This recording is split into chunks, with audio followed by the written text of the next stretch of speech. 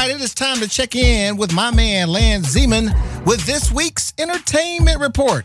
What's up, Lance? Let's get ready to rumble.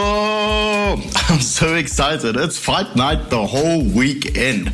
It's more of a Rocky IV sequel without the politics as Creed 2 pits Adonis Creed against the son of Ivan Drago. And it's on. Michael B. Jordan, Sylvester Stallone, Dolph Lundgren, Tessa Thompson, and even Brigitte Nielsen return for a boxing movie that hits above the belt. Gonna fly now, so go check out Creed 2 at the movies this week.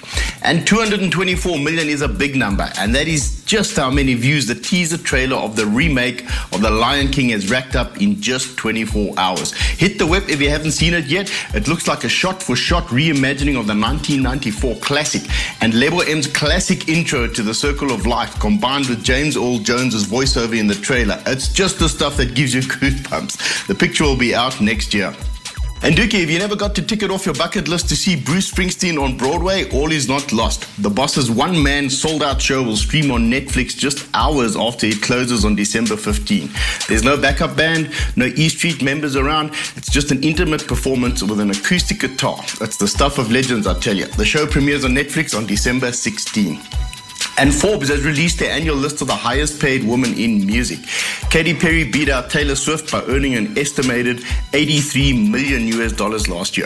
Beyonce, Pink, Lady Gaga rounded up the top 5. But times are changing, Dookie. Most of Katy's earnings came from touring and her judging duties on American Idol, as opposed to the traditional avenue of album sales, which seems to be dwindling as listeners tune to other platforms for their music.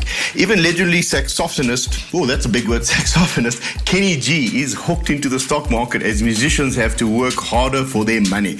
Luckily for Kenny, one of his first shares was in Starbucks before they went public. His shares are up by around 12,000% today. Ka-ching! And Dookie finally, on early hours of Sunday morning, sees Deontay Wilder take on Tyson Fury for the WBC heavyweight champion at the Staples Center in LA.